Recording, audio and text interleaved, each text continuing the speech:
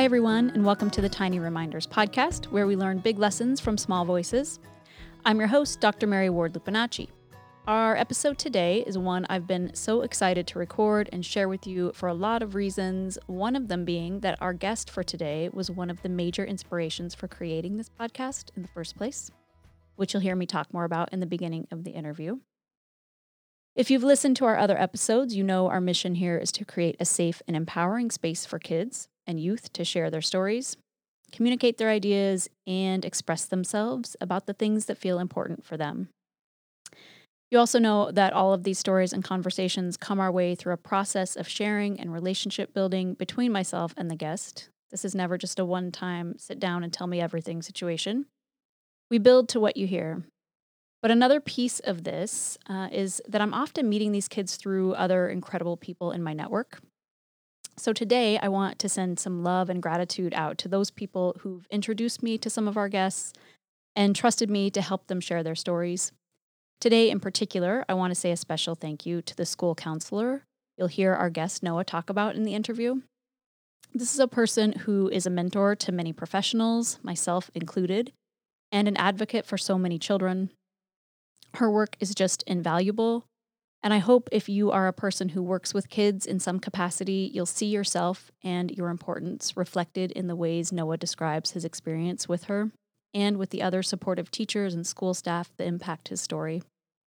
You are the safe place for so many kids, and what you do really does matter. Before we get to our interview with Noah, I want to provide just a small amount of explanation about some terms. This is an episode primarily about gender identity, and this is undoubtedly an area that many of us are still learning and growing into understanding in deep and complex ways. I just want to clarify some terms right away as a reminder for anyone who might need them. When we talk about sex and gender, there are really some clear distinctions that need to be made. Sex includes the biological and genetic markers that indicate whether a person is male or female. This includes things like anatomy, hormones, even bone structure. Gender is what we're assigned at birth based on our sex, but enforced by social expectation and norms of being either a boy or a girl. Gender identity, then, is the way we develop and come to know ourselves based on which gender we most closely relate to. Keep in mind that not all of us identify as either or only female or male. Terms like non-binary, genderqueer, or gender fluid are used to describe this. Sexuality is about who you are physically and emotionally attracted to. And you'll hear all of these things come up in Noah's story as he tells it today. And as you listen to Noah's story, I hope you'll take some time to really sit with it, to really hear him shift from shaking an emotional voice to light laughter as he jokes about making it weird, as he says. I hope that you will remember that Noah and so many kids like him need as much support and love and protection as we can give them. I hope you'll decide today and you'll recommit today with urgency and compassion to being a safe place and an advocate for the LGBTQ community and kids in particular.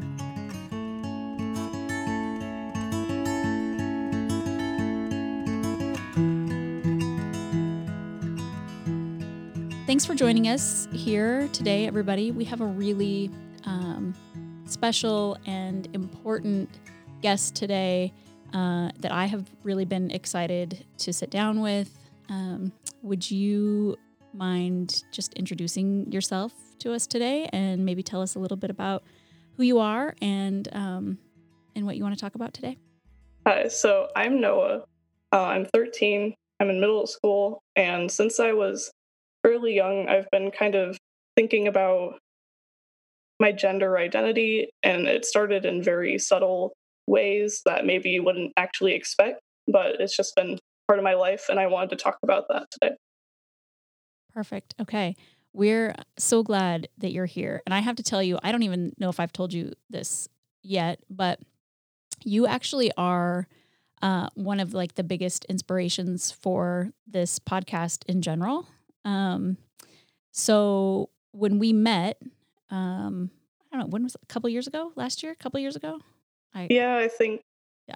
I have a no year and a half concept. ago or something. Yeah. I have no concept of time right now. So yeah. Yeah. So when we met and sat down together and you told me some of your story and a lot of it was in the context of school, when we met, and you were telling me these things about like how you had been in this process and this like learning process and sharing, and your voice was so powerful and strong, and the way that you communicated your experiences, I just kept thinking as we were talking, like there has got to be a way for you specifically to tell more people your story. And I had it in my head, like from like the minute I left, like from meeting you the first time, I just had that in my head. And then it occurred to me, I think I was teaching, and I was teaching about gender and gender identity. And I had a student in one of my classes at Eastern. I had a student who was really like resistant to trying to understand experiences of transgender identity and just kept like really digging in. And I just kept thinking, like, if I could have somebody like Noah here to just talk, right? Just to tell your story, to just like share experience. I know that this student's mind and perception would change. And it occurred to me how important that would be. And so it really wasn't long after that that I was like, oh, a podcast. Okay. Because then, like, you can tell your story. Other kids who have really important stories can tell them. And like, I can use it in my class. Like, I don't have to ask you to like, be on the phone every time I have an experience with a student where I need you to talk to them. So I just need you to know that like part of the reason, probably the biggest reason this podcast even happens is because of you and meeting you. So no Thank pressure. you. Thank you. I really appreciate that. Yeah. Um, wow. Thank you. Yeah. So, okay. So we'll just sort of get into things and talk through some of your experiences and the things that that I know that you have like just so much to share. Yeah. Yeah. So do you have a starting point? Do you have some place where you want to sort of start? I feel like I'm going to use this word journey a lot, and I absolutely cannot stand when people say that. And yet I find myself doing it all the time. Okay. But like in this case, like the things that you have been through are a bit of like a journey, right? So do you have a starting point where you like to sort of start talking about coming to know yourself and express your identity and things like that? I should probably start by going back to when I was quite a bit younger. That's usually where you begin when people tell you about their experience with gender identity. And mine was actually quite a bit different. It's not like your typical, I wanted to be a boy since day one. I know this. I made you give me a dinosaur toy. um, I was actually quite into wearing dresses and stuff like that. Um, I don't think I was ever like super into the idea of being a girl in general. I just didn't mind stuff like that. So it wasn't quite as clear to my parents that there was something a bit different. Right. As I got older, though, I started tossing around certain ideas about why I felt the way I did. Mm-hmm. And I just had this feeling inside that there was something different about me. And I felt really uncomfortable in a lot of social situations and like in PE classes where we'd be grouped with the girls and grouped with the boys. I didn't really quite like that. Yeah. I don't even agree with that in general, but still. I second that. I don't either. We're all about like finding practices that are inclusive. And that's not one of them. Just so we're Yeah. clear. I think they're kind of starting to move away from that in certain schools, but definitely where I went to school, like originally, Yeah. before I met you, I don't know, we were still doing that stuff. It was kind of weird. Yeah. I think, I mean, I know that we will like dive pretty deep into the school stuff as we talk, but I think there are so many practices in schools that are just taken as like common, that really do isolate people based on gender and gender expression and perceived gender identity and all of those things. So I think we definitely need to have that conversation because, and especially here, because a lot of people who listen to the podcast are teachers. And so it's really good for people to kind of understand that experience and what it feels like to live that kind of exclusion, because it so often just seems like, oh no, this is just what we do. Like, why would we question it? It's fine. Yeah, definitely. So we will continue to talk about that. I think that's going to be a really important piece. That, Yeah, go ahead. that's definitely like a very weird thing that I've experienced. Um, Going from being perceived female to being perceived as male. Yeah. It's just a very different social experience, and how people view you and just the energy you get when you're around people is very, like, just a drastic change. Oh, that's so interesting. That's a really interesting part of this is that like you feel different energy from the way that people are perceiving your gender. Yeah, definitely. Oh, yeah. Can you tell It's me just, more? yeah, so basically, being a girl, like, people just naturally, people are sexist. That's just how people are. Definitely wasn't as much like that when I was super young, but there was like obviously divisions that were just there that we were all used to. But when I was perceived as female from everybody, it was just people could make fun of me, or people would not want to talk to me as much, just like because of the fact that I was a girl. Like, I wouldn't be in the hyper masculine, like, bro dude groups, you know what I mean? Yeah. um, and I think it's kind of hard to 100% like give commentary on that because I was already like uncomfortable in my body, but definitely just like transitioning into being perceived as male, everybody else, has been very weird. More people will seem to trust your opinions, and that's like uncomfortable to think about, honestly. Right. People seem to like think that you're serious more. It's kind of weird. Wow. That like the embodiment of the experience of that is got to be like really intense. And even the way you're describing it, like to be able to, and that's something we probably need to really unpack also, is to be able to think about what gender really means in terms of power and your perceived power and your position and all of those things. That is fascinating. I think we'll make space to go into that more deeply too, because that's a really important and powerful part of this story.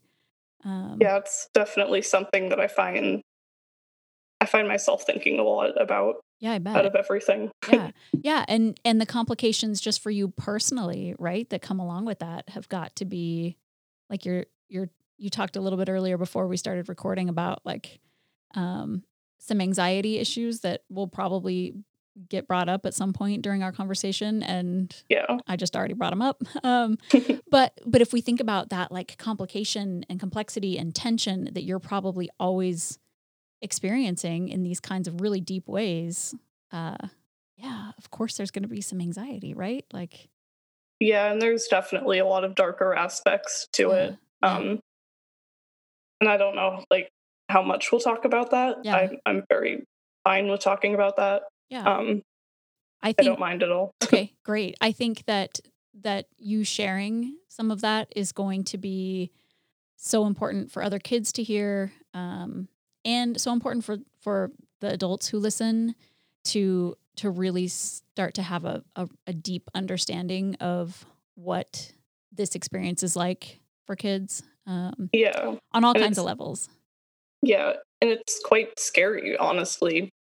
You can't look at somebody and see just how they feel about you and how you're expressing yourself, which I basically like can't control this. I mean, I technically could, but it would make me it would put me at risk, basically, which I don't like saying that, but it's just, it wouldn't be good for me. It would be really unhealthy.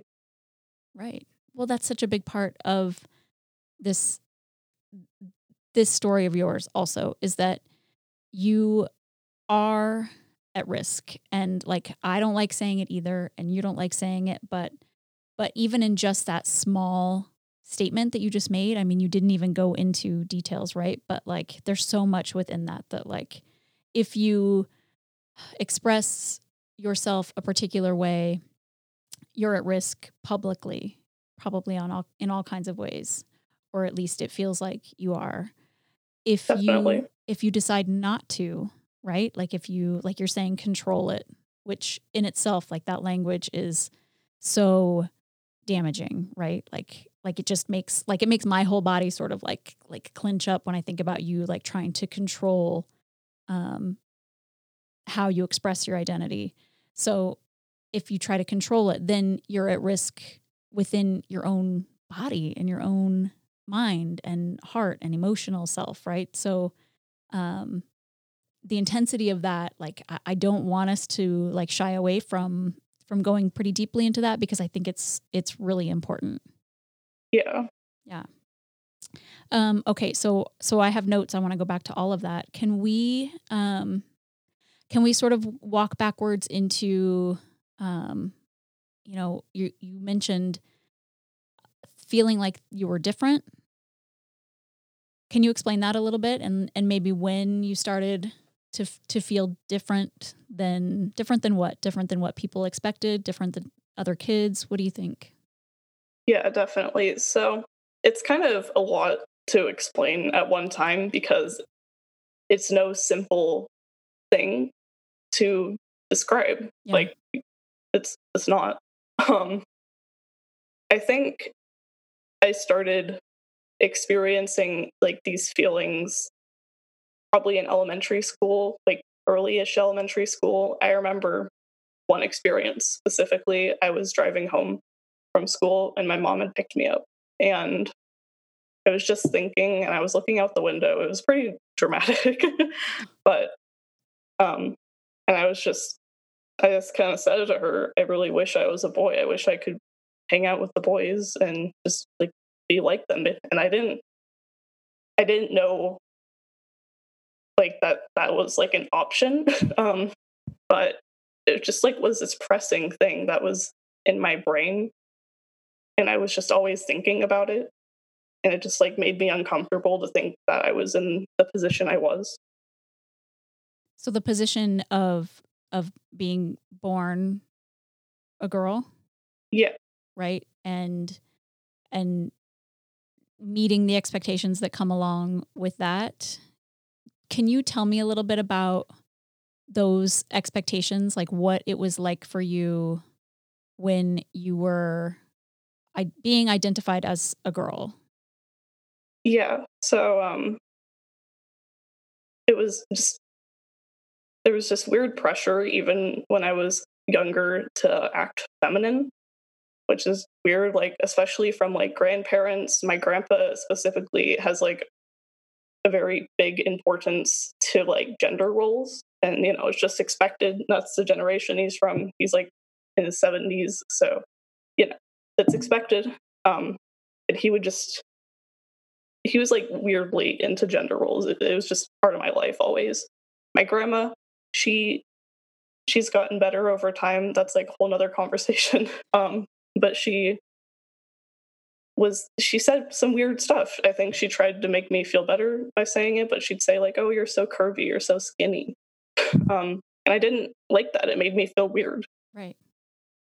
How old were you? And Do you remember how old you might have been when you were hearing comments like that? probably like just like mid elementary school is probably when it started. But Okay. my grandparents have always been pretty obsessive with girly things, and it was not fun. I hated it. I just tried to kind of ignore it and not think about it. Yeah. And I didn't know why I hated it, but I just did. Just didn't feel right to you, right? Like, Yeah, it just felt like I was meant to be something else, which kind of was. right, right. And but you didn't have, like you said, like I didn't know that was an option. not to be a girl. And how would you know, right? Yeah, it's not talked about in the education system at all, which, I mean, a lot of people still are not accepting at all, so they probably could not implement it in that much, but there's like, it's just not talked about. It's shunned, basically. Right. Right. And, or just like, I wonder a little bit as you're talking about your grandparents, if they were that way with, like, I'm assuming that you have other, like, you have cousins or siblings or something. So, Yeah, um, I have two cousins. okay. So I just wonder if they did the same sort of like gender role expectation thing as intensely as they did with you, or do you think that they felt like they needed to compensate or overcompensate with you? I'm not 100% sure on that. Yeah. Um, I definitely started having like weird thoughts and stuff at some points, but I'm not sure if they just like kind of blew off. Is Yeah. like just want to be like in this bigger group. I mean, I don't know. Yeah. I Yeah. mean, that has more power, honestly, but I probably didn't think of it that way at the time. Right. Um, I'm sure with my family members that are a bit younger currently, they probably do want them to be very male. They're both male, Okay. like, Okay. physically. I don't know. That might change. Um, you never know. Right? Uh, Yes. and basically, most of my family, except for like my parents, mostly like they want them to be very like, oh, football, stuff like that. Okay. um, they want them to be very masculine as they grow up, and Yeah. they want them to be like, they're little boys. Yeah. So with you, okay, so this part of the story is really interesting because with you, what were I'm so curious to know, because they were so your family, it sounds like around you, were pretty like connected to traditional gender roles. What were some of the things that you were expected to do or like or participate in as a girl? I remembered like, I think for me, it's not probably as intense as for some people, like with my immediate family, like my mom and my dad, but I was constantly with my grandparents. So it was just like where I was all the time. I loved them, which is good. Yeah. um, Yes. but like, it was just like my grandma would always buy me clothes from this one shop. I think it's closed now. I don't know. But they're always super girly, like skirts, like I don't know, stuff like that. They always had like glittery cats on them and stuff, which, I don't know how much I minded at the time, but is that a word? I don't Yeah. know. Yeah, that's good. How much you might. Yeah. Yeah, that sounds good. um, Over time, my feelings with that got worse, but initially it wasn't that bad. But slowly, I would kind of start to push those things away and didn't really want to be associated with them. And plus, like they'd always expect me to want to play with like dolls, Hello Kitty stuff. Um, my grandparents, like or my grandpa at least, still has like old photos of me in his household and like my old name and stuff, like and stuff I would used to play with. So, I don't know. I Yeah. think that's like very key to them for some reason.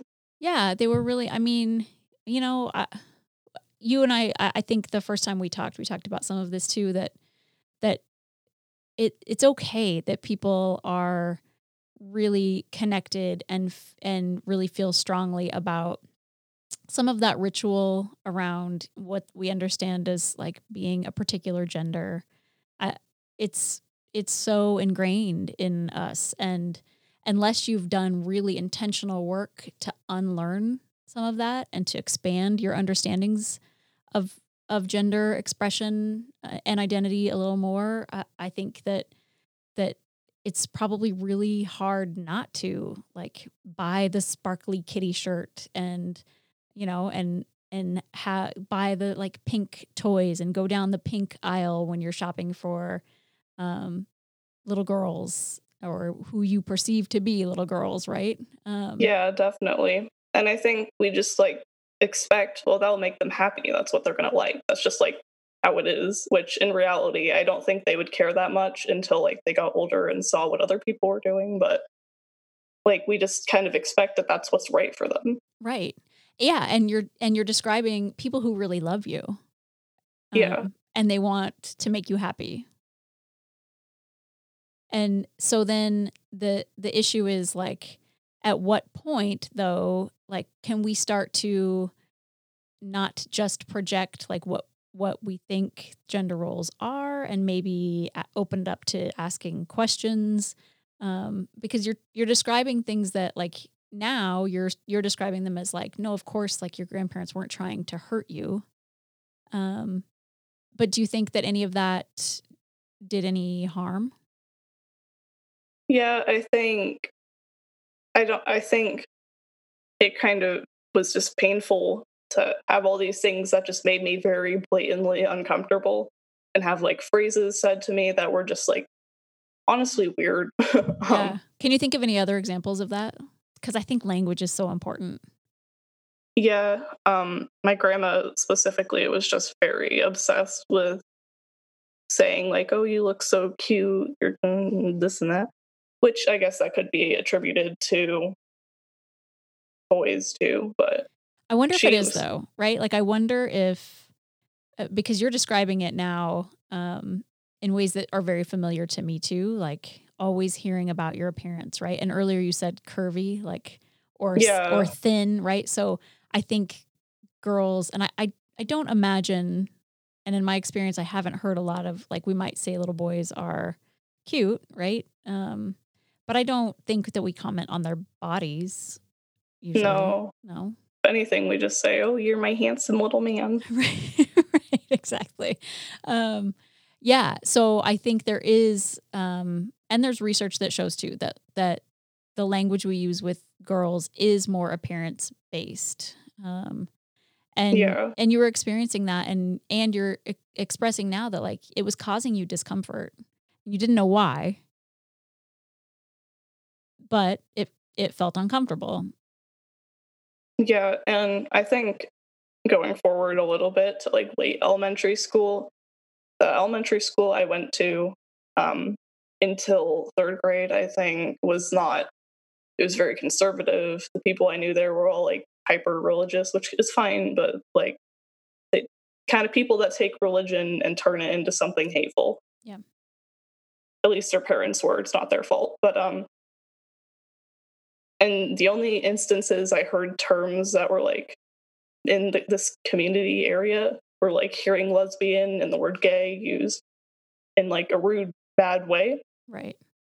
Um, and I had only heard of very stereotypical situations of those like labels. Yeah. Yeah. And eventually I kind of just assumed that I was a lesbian because the only place I had seen what like a lesbian portrayed was like super butch, super like manly, Mhm. pixie cut, you know. So it's just like, okay, I'm a lesbian. And so I decided to try to force myself to have a crush on my friend, which didn't go well. Um, Oh, wow, so okay. Wait, I don't know this part of the story. Okay. So, can we talk about that more? yeah, Okay. So what this is like really such an important part. So the only thing that you like knew to identify with, because that's the only representation you were seeing that was sort of different than these like traditional gender roles, was um like someone who was female, born female, and looked more masculine. So must have been a lesbian. yeah. And I just thought, oh, that I feel more comfortable dressing like that. And it like made me happier. So I just assumed, oh, I'm a lesbian. Right, right. Of course. Like that's representation matters so much. And if that's what the option that you're seeing, then you know, we have this like it's part of our culture, our ideology to sort of categorize, right? To like sort ourselves into different kinds of groups. And so if that's the group you see that most closely like that you identify with, then yeah, you're going to try to like take on those characteristics. And you're describing so beautifully this like difference between like gender and sexuality, right? Yeah. So So, yeah, oh, tell me more about sorry. that. Yeah, no, this is great. Tell me more about that. So I kind of continued with that label for a good few years. I just that was what I was. I didn't really talk about it ever. I kind of referenced it, but that's not like what I was actually referencing. I was just talking about my dysphoria. Oh, we haven't talked about that yet. No, we Oops. haven't. Yeah. We have so many things to talk about. I should probably do a rundown of that. Yeah. Do you want to back up to that? Okay. Yeah, so I'm probably going to use the word dysphoria a lot. Okay. And specifically gender dysphoria is like what I deal with. I've thought about how to explain this to other people for so long, and I've had so many hard situations trying to explain it, but the way it's like described most is just feeling like you were born in the wrong body, which, that's how it feels. Yeah. And it's something damaging. It's painful. Like, sorry. No, you're good. It's something that is just in your brain 24/7. You're thinking about, am I not this? You look at yourself and it feels incorrect. It can kind of ruin my day sometimes, like completely, actually. Yeah. Still? Yeah.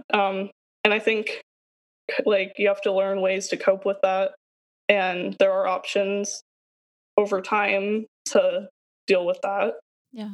Which I don't know how I feel about some of those options, because like there's things like taking testosterone shots, which feels weird because like the limit recommended is pretty old, when like you have to wait to go through puberty for a really long time. Basically, that's a whole nother thing. Right. I don't know if I wanted to say that. That was hard to explain. There's just too much to that. I'll step in for just a second here to help with some of this explanation. Noah is describing gender dysphoria, which is defined by the American Psychiatric Association as a conflict between a person's physical or assigned gender and the gender with which he, she, they identify. People with gender dysphoria may be very uncomfortable with the gender they were assigned, sometimes described as being uncomfortable with their body, or being uncomfortable with expected roles of their assigned gender. Still from the APA, people with gender dysphoria may often experience significant distress and/or problems functioning associated with this conflict between the way they feel and think of themselves and their physical or assigned gender. The APA goes on to say, some children express feelings and behaviors relating to gender dysphoria at 4 years old or younger. Many may not express feelings and behaviors until puberty or much later. Some children, when they experience puberty, suddenly find themselves unable to identify with their own body. Okay. You'll hear, as Noah continues to talk, you'll hear him describe his experiences of gender dysphoria throughout the interview. I really just think there's nothing more powerful than hearing about the lived experience of something like this that otherwise could just be a definition pulled from a book or a website, or maybe given as a diagnosis or an explanation. It's good for us to hear Noah talk about it and describe it in ways that are really embodied and lived.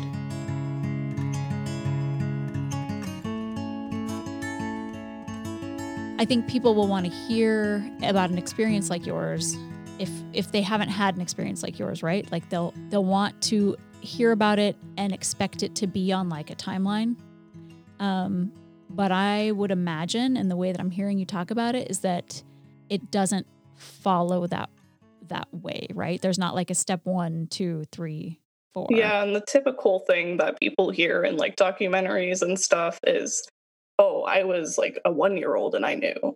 And I was telling my parents, and I just like wasn't like that. People develop differently.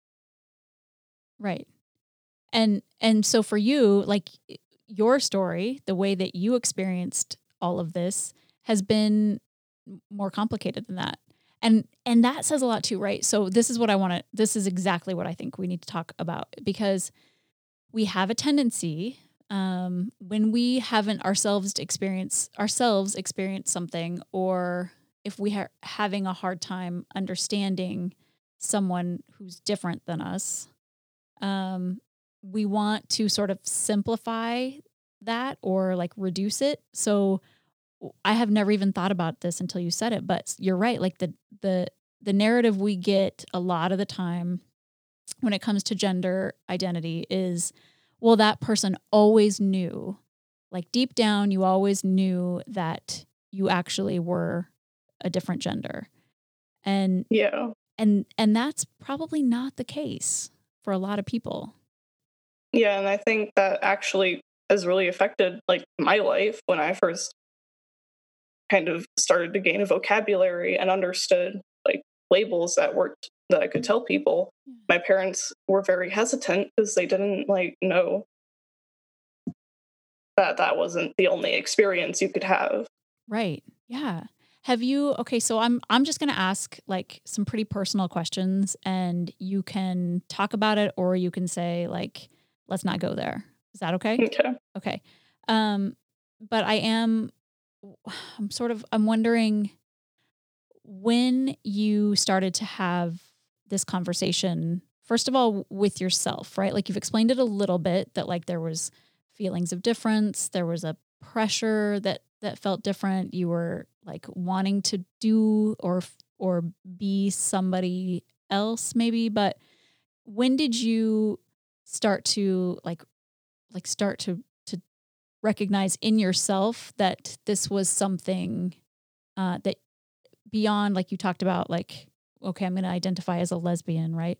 Was there a moment, was there an influence, what was that like for you?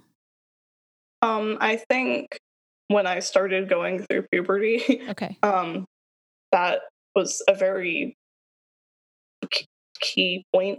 Okay. I just did not at all like what was going on, which I know a lot of people just don't. That's just how it works for a lot of people. But my feelings in it were so deep. And I Yeah. think at that point, I kind of realized and started thinking, like, I don't want the body parts that I have. I don't feel right. And I don't feel like they should be there. I think something got messed up when I was born. Yeah. Okay. This is so important. So there really was like you can talk about this like powerful moment of like, oh, like this doesn't now I know this doesn't feel right, like the physical part. Yeah. Have you talked to other kids that have been in similar situations? Um, kind of, Yeah. not really. Yeah. I'm looking into going into some groups actually. Oh, good. Um, I was sort of in a group at one point, but COVID-19 made that go away. Right. Yeah. As if we needed one more complication, right? Yeah. Yeah. I'm just wondering if if that's a common experience for people that Um, you can try to make it something else. It sounds like that's kind of what you were doing. Like this is this other thing. This is about my sexuality, right? And then it got to a point physically where um it wasn't just about your sexuality. yeah, I've heard a lot of people say that they assume they're lesbians, Yeah. but it's actually been quite often for very different reasons Okay. than me. Yeah. Um, or maybe not completely, but usually it's been like I liked girls, so I was a lesbian. And Yeah. then it actually turned out they were a straight guy, Right, right. Yeah. um, which is so weird to explain. But you have to explain it somehow. Right. Right. Well, and I know that we had talked briefly about this before that you sort of, and you can totally correct me if I'm wrong on this, but often you're sort of separating out like the sexuality and the gender piece, right? Especially when you're talking to people about it. Yeah. So sexuality and gender are very separate Hmm. um, from my life's understanding and Right. my life. Yeah. Um, how do I say this? Oh no. Yeah, you can say anything. I remember you, so when we talked before, I remember you saying something about um like people like you part of your story, and we gotta go, there's so many pieces here. You're right. We're really gonna like okay. It's okay. We might have to do this in two parts just so that we can like get to everything, but because I don't want to wear you out. But you had told me that like when you were talking to kids at school about your gender expression, they would always ask you about like, well, who were you attracted to? Like, who do you want to date? Right. And you would be like, no, that's actually none of your business. And, Yeah. So can you talk a little bit about that? So if I kind of jump forward Yeah. a bit, Yeah. which I'll probably go back again and, hop around. But Perfect. Yeah. um, so it was in sixth grade that I came out to my class. Um, Basically, just did my best to explain how I felt, and people were allowed to ask questions. I don't think anybody did though. Yeah. And people asked me questions later though, and I would. That's one thing I definitely got asked. People would say, "Well, who do you like?" Because like you're a girl, sort of. Right. So people would get confused, and a lot of really disturbing-ish, honestly, questions came along with coming out. Yeah. People would ask me really personal stuff. They would ask me things like, well, what's like in your pants, basically. Yeah. I've been on the bus before, and people would be like, people just like had these weird concepts in their brain, these kids do, and they say, like, well, like, is it real? Yeah. I'm like, what's that even mean? Yeah. What do they mean? What do they mean? What do they mean by that? Like, I don't know. People just like reference towards my genitals a lot, Right. and it's not Yeah. nice. Right. No, I bet. Like I would imagine, because this is something we've done like as a society too, is to connect the two things, that like your gender and your sexuality are one and the same. And like you, if you present as like non-traditional, then like it's fair game. Like you must then be open to talking about all of this stuff, right? Your very like private and personal experiences are like on the table for discussion. Yeah. So, oh my god, what do I say? Sorry. So I do want to go back a little bit. So let's just jump into your school and coming out story, because I think it's like a really good, it takes us both like into like your history and like the future pieces of this. So you made the decision. It was your call that you wanted to, you call it coming out. You wanted to come out to your Yeah. classmates. Okay. Can you tell us about that a little bit? What made you decide that? So, um, initially, what had been happening is I was talking to the school therapist that was there quite a bit, and we were very much like figuring out this journey together. Yeah. um, like that was very much kind of happening, and eventually, I kind of just decided after doing a ton of research, like, okay, I'm transgender. I know I am. I know I'm a man, Yeah. so no, a boy. I don't know. Not quite a man. But I just knew at that point. I had no doubt in my mind ever. Like I just didn't. Um, and I tried to come out without telling my parents actually, Oh wow. because it was terrifying to think like this might hurt them. Right. Um, So you thought about coming out. So did you come out to other people before your parents, like sort of officially? I came out to a couple of my friends, Mhm.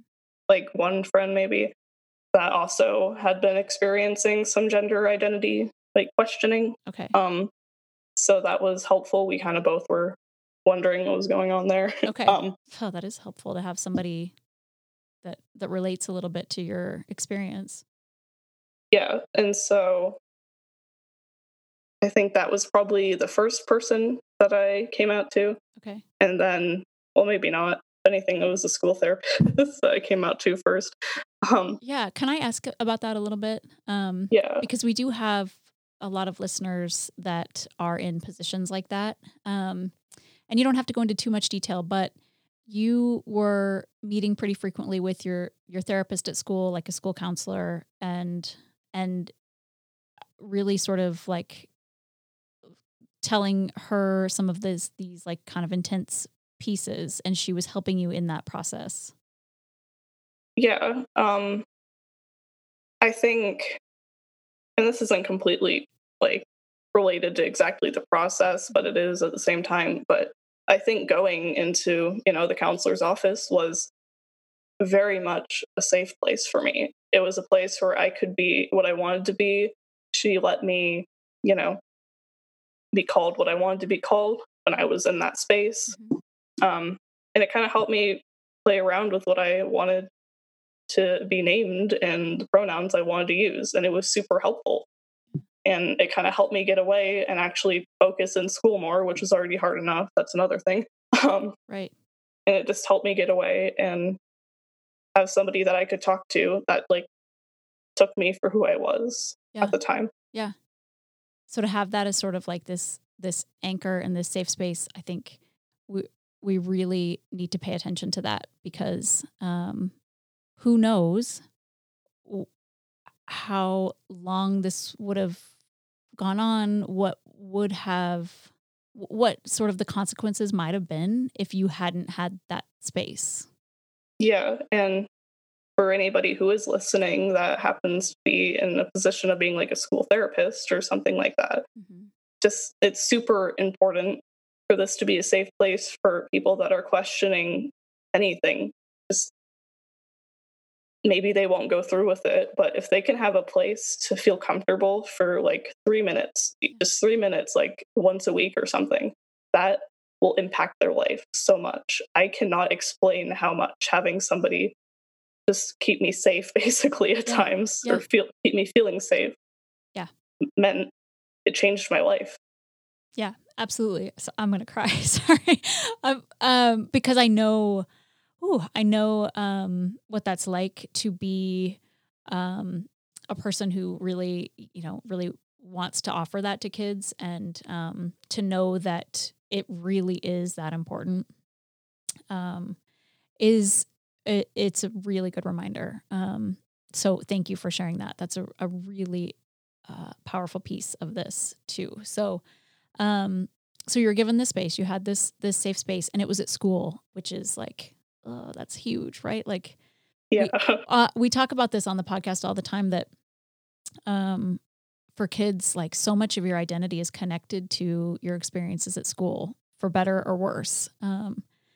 And so you were given that space, and you deserved that space, and it changed a lot of things for you. It's really beautiful. Okay, so let's keep going with that. So you started talking through things, and we were talking about who you came out to, and how and what that sort of timeline looked like. Yeah, so this part is probably going to be weird to navigate around because it includes like random teachers at the school. It's so important though, because teachers need to know that they have an important role in this. So I want to hear it all. Yeah. So there were a couple like student teachers. Their jobs weren't quite like teachers, but we'll get into like teachers that are actually. We'll get into that later. Okay.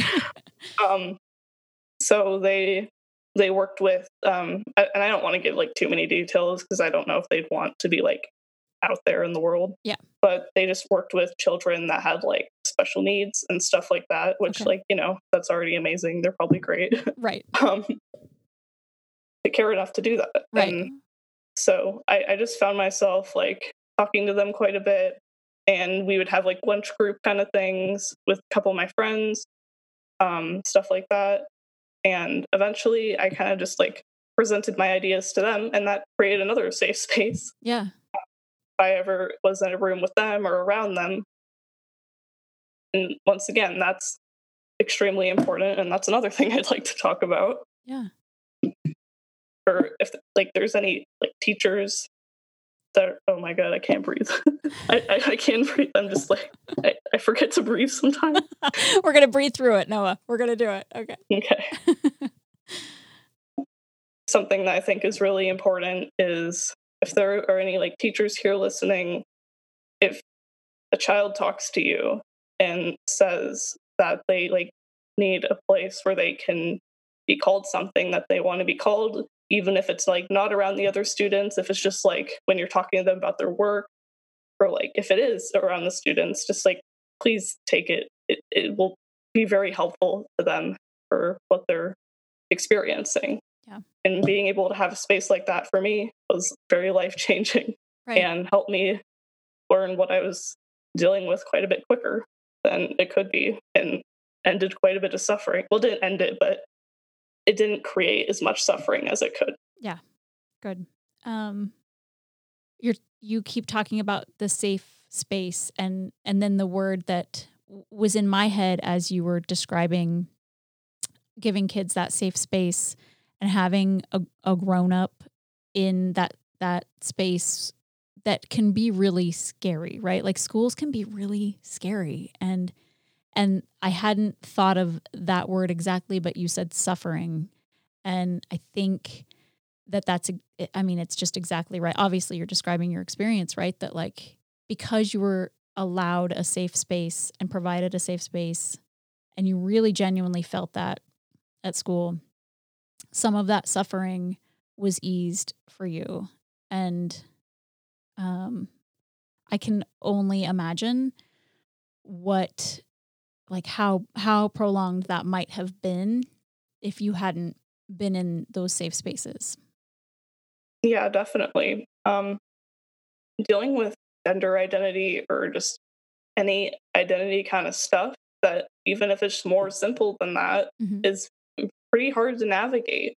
And having an adult that just happens to be really nice and is willing to create this nice, okay place for you to just exist and Yeah. be you and is very important. And it can help you kind of question and kind of play with different ideas.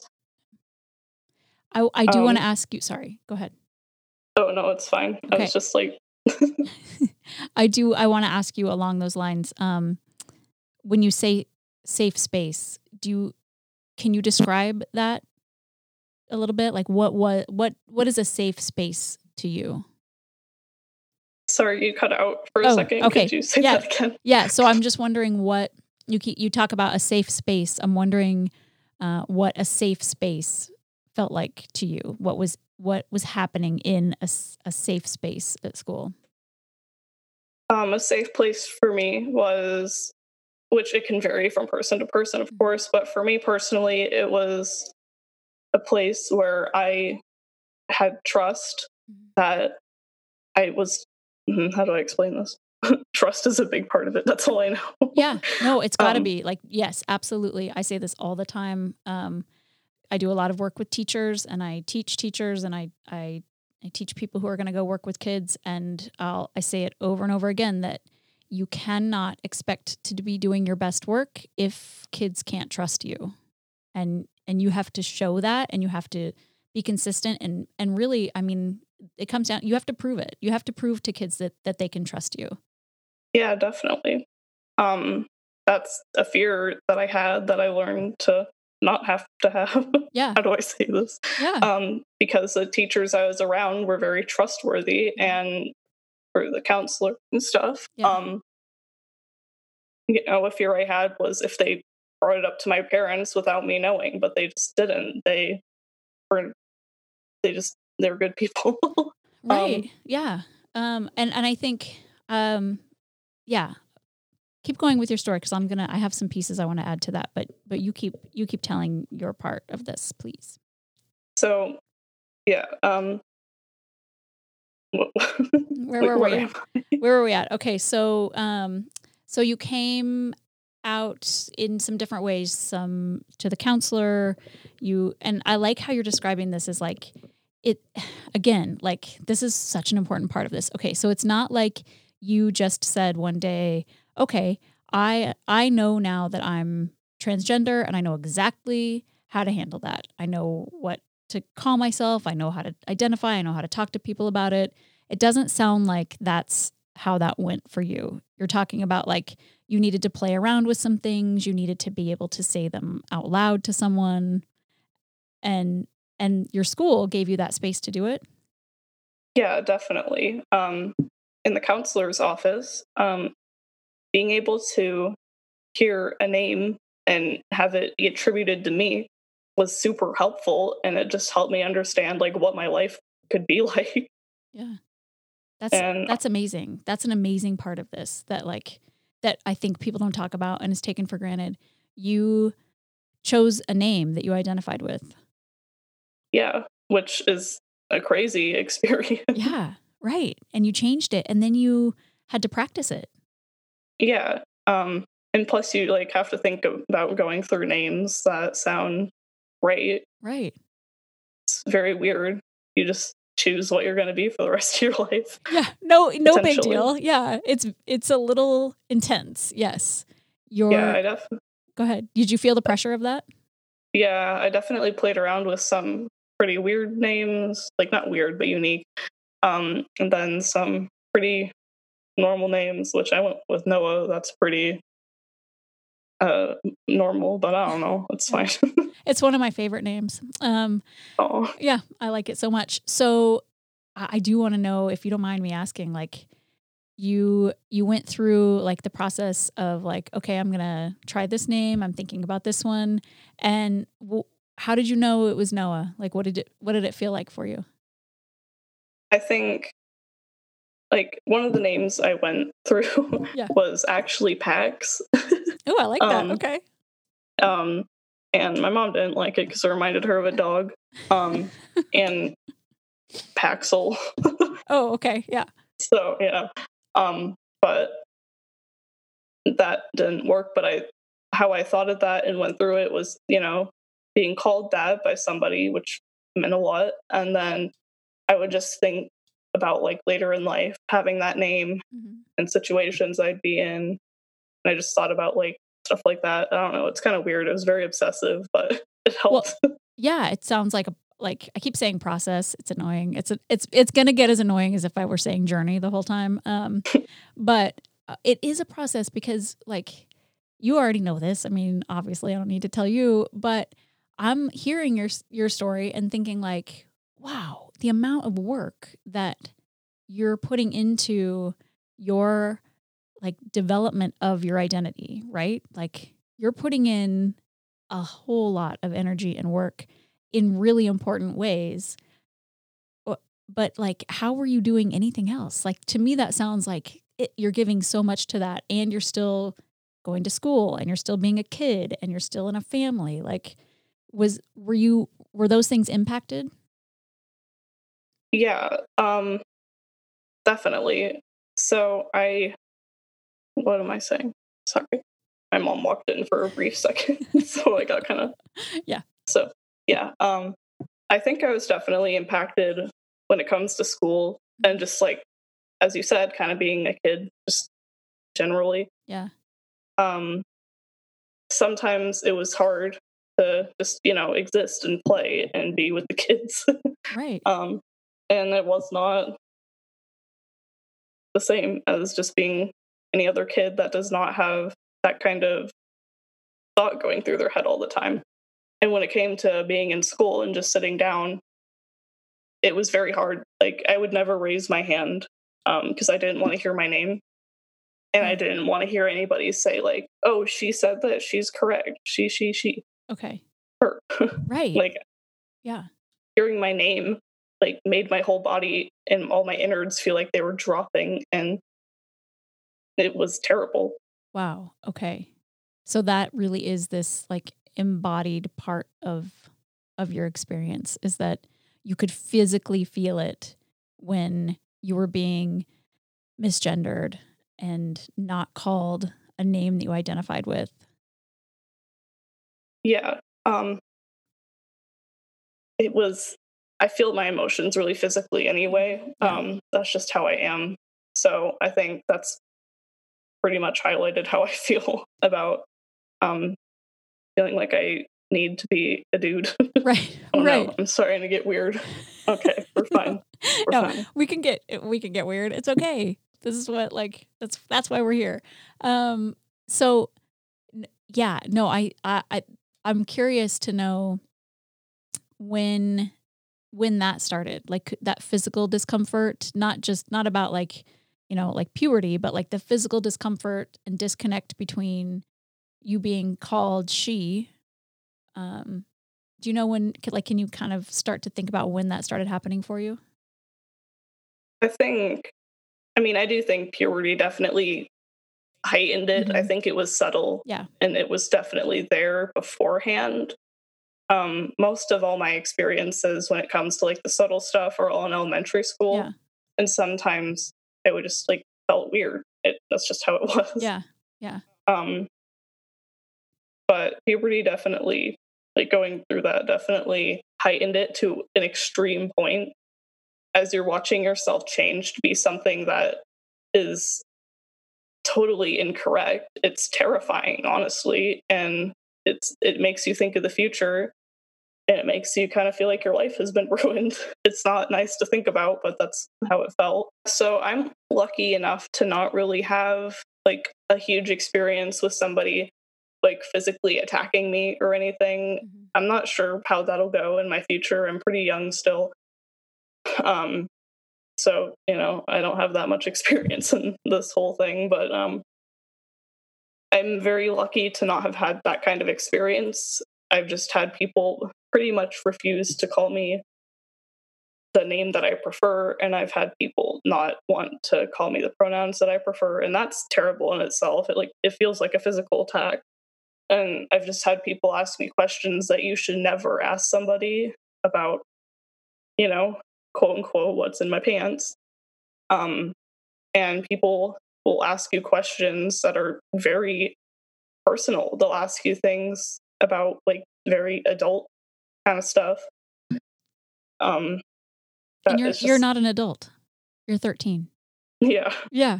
And that's not okay, right? Like that's uh your decision to communicate with people is your decision, and like I think we really need for the grown-ups here to understand that, and the kids, that like there still are very many things that are none of their business about you and about your story. And also there are things that like you're not even thinking about yet. So, right? Like Yeah. you're a kid. Yeah. I think people like to believe that like somebody coming out to you as transgender, even if they like are consciously or subconsciously believing it, kind of gives you a pass to think you can ask whatever you want or whatever. Like it's totally okay to be curious about things. Humans are just like that. We think about stuff. That's what we do. We can't control what we think about, really. We're not supposed to. Right. But going the extra step and asking a child, even if you're a child, about very personal things that you would not ask anybody else under like most circumstances, unless it's like medical. Yeah. Yeah. Just won't do that. Yeah. Just don't do it. Yeah. I think this is a really important point, and like we have so many things still to talk about, but since we're here, let's go there really quick. So, things that are not okay to do. So if you are, this is like with anything, you coming out as transgender is like, that was your decision. And you still have control and power over that. So you don't owe anything to anyone because you've made that decision. Do you have like boundaries put in place? Has that been part of this for you? Yeah, I've had to basically tell quite a few people that they cannot make weird references toward what's going on with my body. Right. I think it's kind of hard to explain the boundary here because some of it is just medical. Right. And Yeah. it just depends on the situation. And sometimes it actually depends on the person. Yeah. I'm pretty open to like talking about medically because I'm pretty informed about like medical stuff there. When it comes to like medical transitioning. Right. Yeah. I'm very open to talking about like the differences in those things. Some people just aren't, and they don't have to be. It's not fair. Like they don't need to be. Yeah. Yeah. And it's not your responsibility. So that's the thing too. I think that people sort of take on this like, well, you're the one experiencing it, so you have to tell me about it. Like it's your job to know everything about it and to tell me about being transgender. And the reality is it is not your job and it's not your responsibility, and you get to choose who you do that with and if you do that at all. One of the things I keep thinking about is like, you are a kid and you're taking on these like kind of big responsibilities just in like acknowledging your identity and in wanting to communicate that and express that in an open way. Can you tell me a little bit? I want to go back to your school experience. So can you tell me a little bit about when you decided that you were going to come out sort of like in a bigger way at your school? Because we didn't get into like the story of that yet. So can we talk a little bit about that? So yeah, I think really like the best way I can describe what happened was every day I was sitting in my classroom, I was being called this name that made me pretty much physically nauseous, and I was being called things that made me very uncomfortable. You know, you'd have people say this like, "Oh, wait, what am I saying?" Sorry. It's okay. You'd have people saying phrases that just made you very uncomfortable or made me uncomfortable. Yeah. Like what? Um, Do you have an example? it's kind of weird because they aren't phrases that like come up all the time, Hmm. but like just a lot of them were like sexist things, but they didn't help. Stuff like just referring to the fact that you're a girl and like saying things about you because of it. Okay. Right. Um, Pretty like common like gender stuff. yeah. Okay. And then like going to PE class and we'd like have running stuff. I don't remember what it was called. It was like the pacer test. Mm-hmm. Um, and they'd group you by girls and boys. And I actually think I changed that. Maybe I didn't. I think like the whole education system is changing that, but I think I kind of like made the teacher feel weird when I came out. Yeah. Good. I'm glad that you did that. Yeah. Um, so I don't know if I actually changed that or not, but if I did, that's amazing. Yeah. I think you've changed a lot of things. So part of what I know about your school experience, I have like I've done a lot of work in the school that you were at in this time, and I can tell you with certainty that you made a lot of impact and you made a lot of change there. That's amazing. Yeah, it is. I know. Um, can you? Okay, so those like day to day things, right? That like people take for granted. They were calling you by your birth name, um, and you hadn't told anybody yet that you were not wanting to use that name. Yeah, and of course it's not their fault or anything. It's Right. just like Yeah. what I was dealing with internally. Yeah. And Absolutely.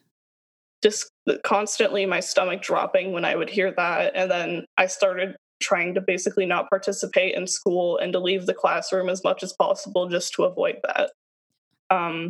Which resulted in me going to the school counselor's office a ton, which Hmm. I needed at the time. I'm not guilty, like I needed it. Right. Yeah.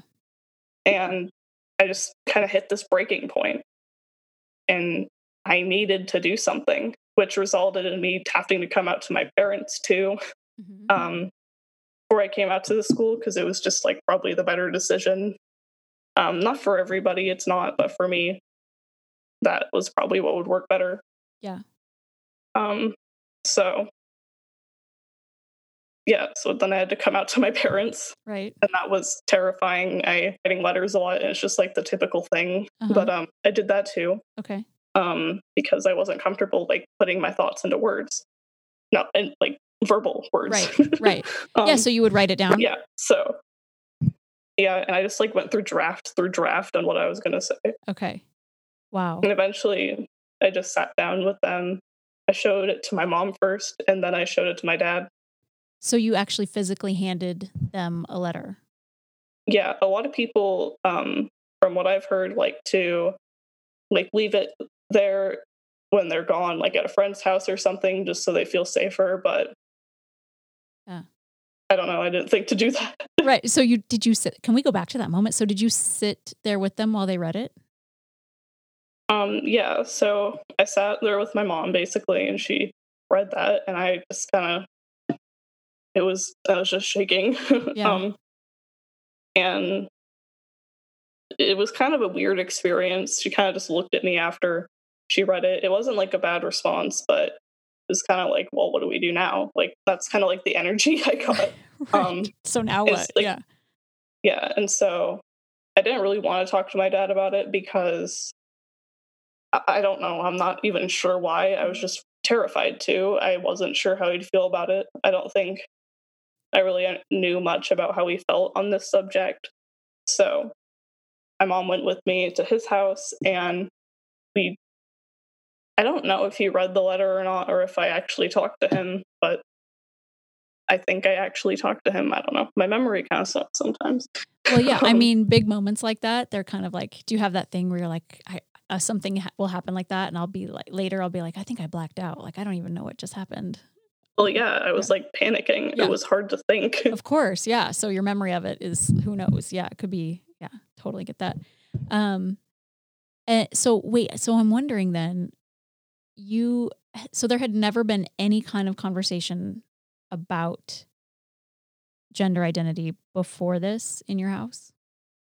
Yeah, which is pretty crazy. The closest thing I had to that was like telling my mom, like, I just constantly would be telling my mom, like, you don't know this about me. You don't know something about me. I was a weird kid. Like, that was probably really manipulative, like, secretly, but whatever. I didn't mean to. I was like a third grader. No, you were coping. Like you were, Well, yeah. yeah, you were finding like whatever tools you could. You weren't clear on any of it yet either. So Yeah. So as a young kid, I would just always be saying, like, I don't know. I can't tell you this. I can't tell you that. Okay. And like really early on in life, as I said earlier on, I remember sitting in the car and telling my mom I wish I was a boy, but that was about it.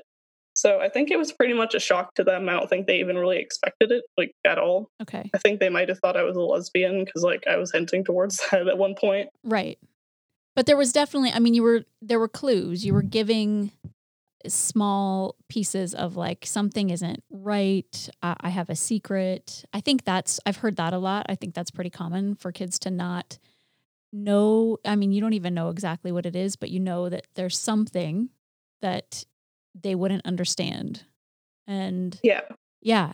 And I think as grownups, that's an important thing for us to pay attention to here too, is that those moments of those clues, of those pieces and insights that kids give us are things for us to pay attention to and open up space around, because, you know, that is the way that kids communicate. So, yeah, I think that's a really important part of this.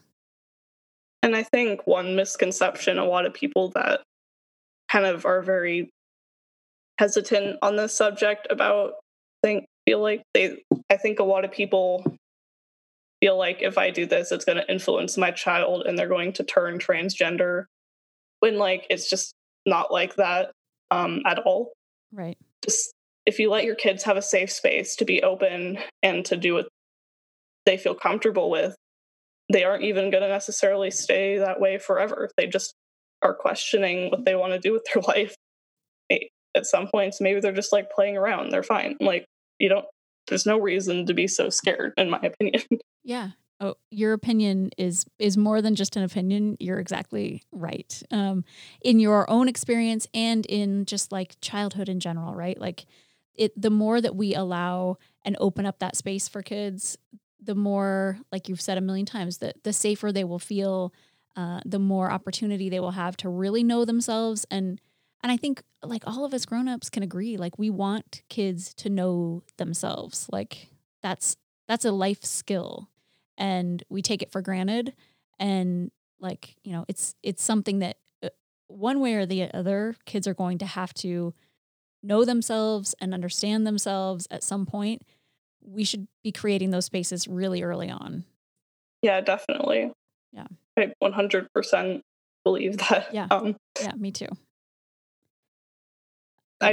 There's no reason not to, really. Right. Like, the idea that this is going to make my child turn into something they're not or whatever is just not correct. If you let them feel out what they want to be, they're just going to learn how they actually feel. Like, nothing is going to influence them if you just give them what they need. Absolutely. Oh, I love that. Nothing's going to influence them if you give them what they need, and what they need is to feel safe. And then I'm thinking about like you're describing this like this sort of culture of fear and control when it comes to kids, right? Like grownups feel like they need to be in control of what happens for their kids or who they are. And this sense of fear of like being, and I'm going to do air quotes here that like nobody that's listening can see, but I do these all the time. But like not being normal, right? Like what is the fear here of like, if your kid is different than some like really super normal expectation that you had of them, what is the real problem with that? Yeah, definitely. There's a huge culture when it comes to parenting that I've seen in my family a ton. That's just, you got to raise your kids to be the perfect like suburban family, you know, Right. like the perfect, you got your daughter and your son, and they're like perfect. It's just weird. I don't know. I hate it. Yeah. And it's not realistic, and it doesn't even mean anything. That's the thing. Like, what is normal? It doesn't mean anything. And like, I don't know. There's just so much value in things that are interesting and different. And like, that's where the really valuable, like meaningful stuff happens. And so pushing kids into this, like this very narrow idea of what normal means or looks like you've already described, it creates suffering.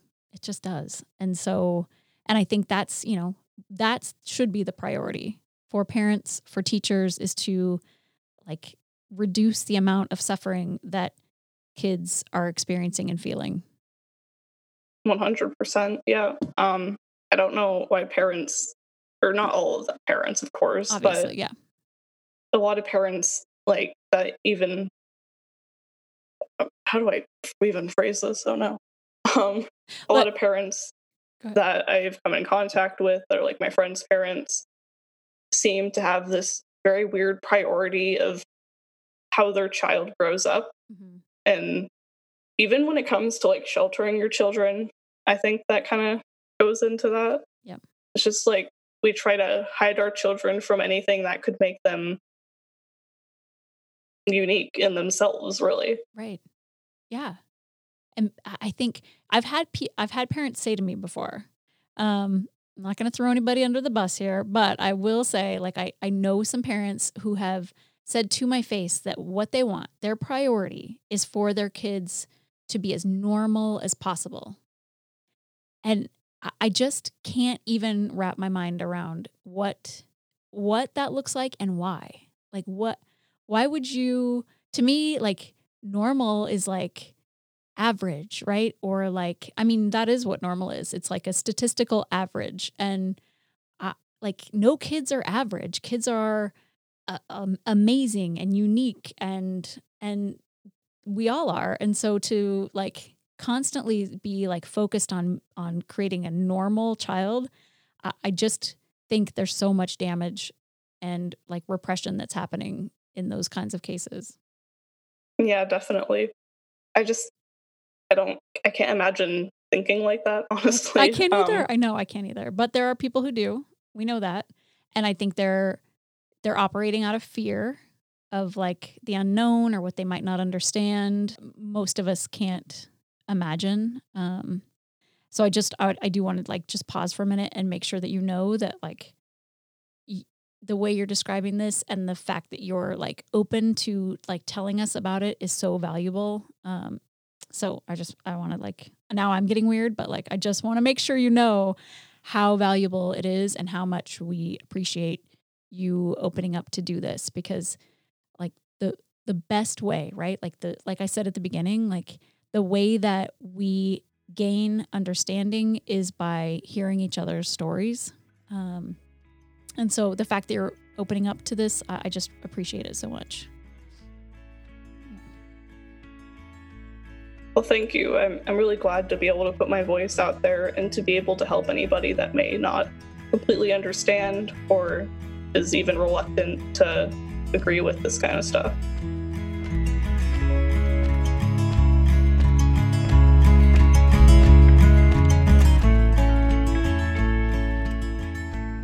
Reluctant to agree with this kind of stuff. And the stuff Noah's talking about is who he is in the world.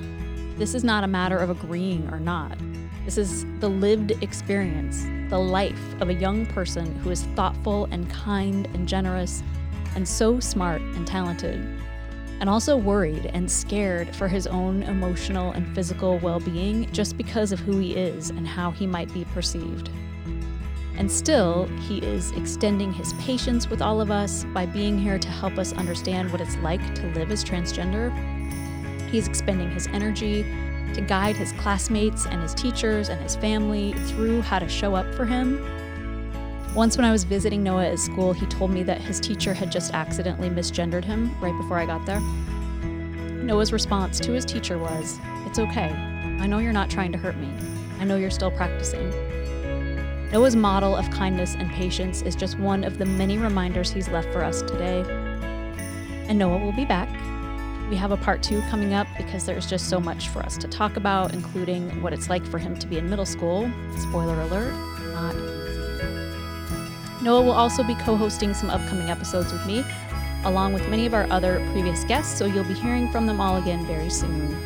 Because this is a space where we learn together and share our reminders with each other and with you all. Thanks for being here. As always, thanks to Mark Ward, markwardmusic.com, for providing us with original music for the pod, and to Johnny Lupinacci for sound editing. Find us on Instagram, and by us, I mean me, at Mary Ward Lupinacci. I'm a decent follow. You're into things like, kids and mindfulness and justice and equity and youth activism and education, whatever, all of that. All right, thanks for being here. See you next time.